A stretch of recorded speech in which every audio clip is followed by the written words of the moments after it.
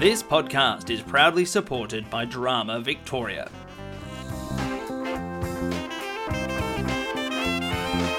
Hello and welcome to The Aside, a podcast for drama teachers and students. This is a Script Tease episode where we talk through some of the world's greatest plays, jump through the major plot points, give some background, and of course, spoil the endings. All in less than 5 minutes. We do the hard work so you can do the easy listening. Today we do British wit with The Importance of Being Earnest by Oscar Wilde in 1895.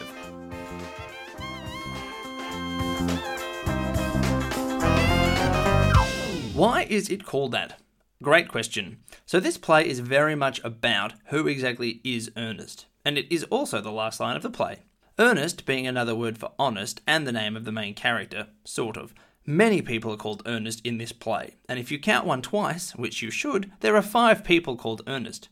Jack, whose real name is Earnest, calls himself Earnest. He pretends to have a younger brother named Earnest, who he also pretends to be. His friend pretends to be Earnest, his real father's name is Earnest, and then we learn his actual name is also Earnest. So it is important who is Earnest, and it is also shown in this play to be honest and truthful in all things, so the importance of being earnest is aptly named.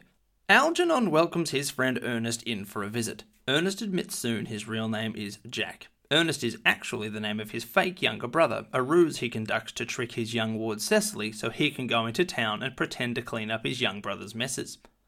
While in town, Jack pretends to be Ernest, and he has a grand time, although Cecily is become very fond of Ernest. Algernon then admits he does the same thing, but in reverse. He has a similar pretend friend named Bunbury that allows him to go into the country whenever he likes. Now we hear that Jack loves Gwendolen, Algernon's cousin, and wouldn't you know it, she's coming to visit today. Jack asks Algernon to get Gwendolen's mother, Lady Bracknell, out of the way so he can propose. In return, Jack will dine with Algernon so he doesn't have to spend time with Lady Bracknell. We also hear that Gwendolen loves the name Earnest and will only marry someone with that name. All goes to plan at first. In the middle of Gwendolen's accepting Ernest's proposal, Lady Bracknell enters and sends Gwendolen away.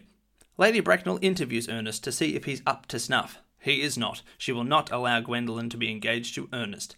But what's the problem? He has money and status. Well, Bracknell's issue is he is an orphan that was found in a handbag at a railway station. So she suggests that he find his parents ASAP. Jack and Algernon are furious and decide on a scheme to kill Ernest off. Gwendolen slips back into the room and confesses her love to Ernest. She heard the conversation with Bracknell and she wants to know more. She asks for his country address. Algernon is listening and also writes the address down.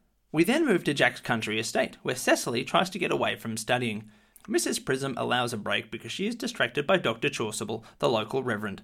Now here's some comedy. We hear the arrival of Ernest Worthing announced. In comes Algernon pretending to be Ernest. He and Cecily talk flirtatiously. She admits she has been fascinated by him for a long time and invites him for dinner. Then in comes Jack in his black clothes. He is mourning the death of his brother Ernest. He tells Mrs. Prism and Dr. Chaucerble the bad news. And in comes Cecily telling them all that Ernest has just come to visit. Jack sees it's Algernon and tries to get rid of him, but Algernon stays. Cecily says she loves the name Ernest. And so Algernon goes to arrange a baptism to change his name. That's when Gwendolen arrives and says to Cecily she is engaged to a man named Ernest Worthing. This causes a fight between the women, but Jack and Algernon come back in and let them know there actually is no Ernest. The tricked women then leave arm in arm, not happy that they have been made a fool of. The men bicker, throw food, and then come up with a plan. They tell the women some kind of truth. The Earnest charade was done so they could see their loves more often. The women forgive them, but any celebrations are short-lived because Bracknell is here to collect Gwendolen. But the sight of Algernon holding Cecily's hand has her ready to attack. But she quickly asks Jack about Cecily's inheritance, and she no longer minds about the hand-holding. Cecily is rich. Bracknell allows the marriage, but not so fast. Jack is Cecily's guardian and will only let her marry if he can marry Gwendolen. Dr. Chaucerble shows up ready to baptise Algernon and then mentions Mrs. Prism. Bracknell remembers the name and demands to see her. Miss Prism enters and confesses she used to be Bracknell's servant. One day she was in charge of taking care of a special baby boy. On the same day she had taken a 3-volume novel to read. At some point she put the book in the stroller and the baby in the handbag. In error she dropped the handbag off at a train station. Jack runs to get the handbag he was found in at the train station and thinks Miss Prism is his mother. But no, Bracknell says, his mother is a relation of hers, Mrs. Moncrief. That makes Jack Algernon's older brother. Not to mention Gwendolen is now his cousin, but let's not talk about that.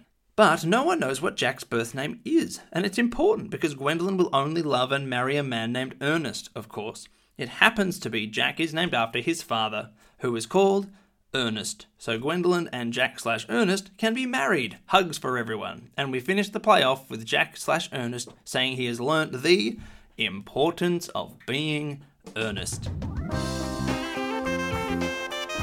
If you didn't know the play before, you do now, a bit. If you like the sound of it, have a read. That was Tease.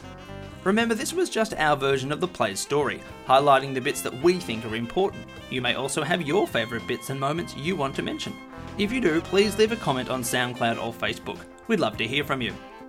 That is all from us at The Aside and this episode of Tease. There are a load of episodes in the bank, including more Tease episodes and over 200 episodes of The Aside. If you would like to ask us a question, do not hesitate to do so at asidepodcast@outlook.com.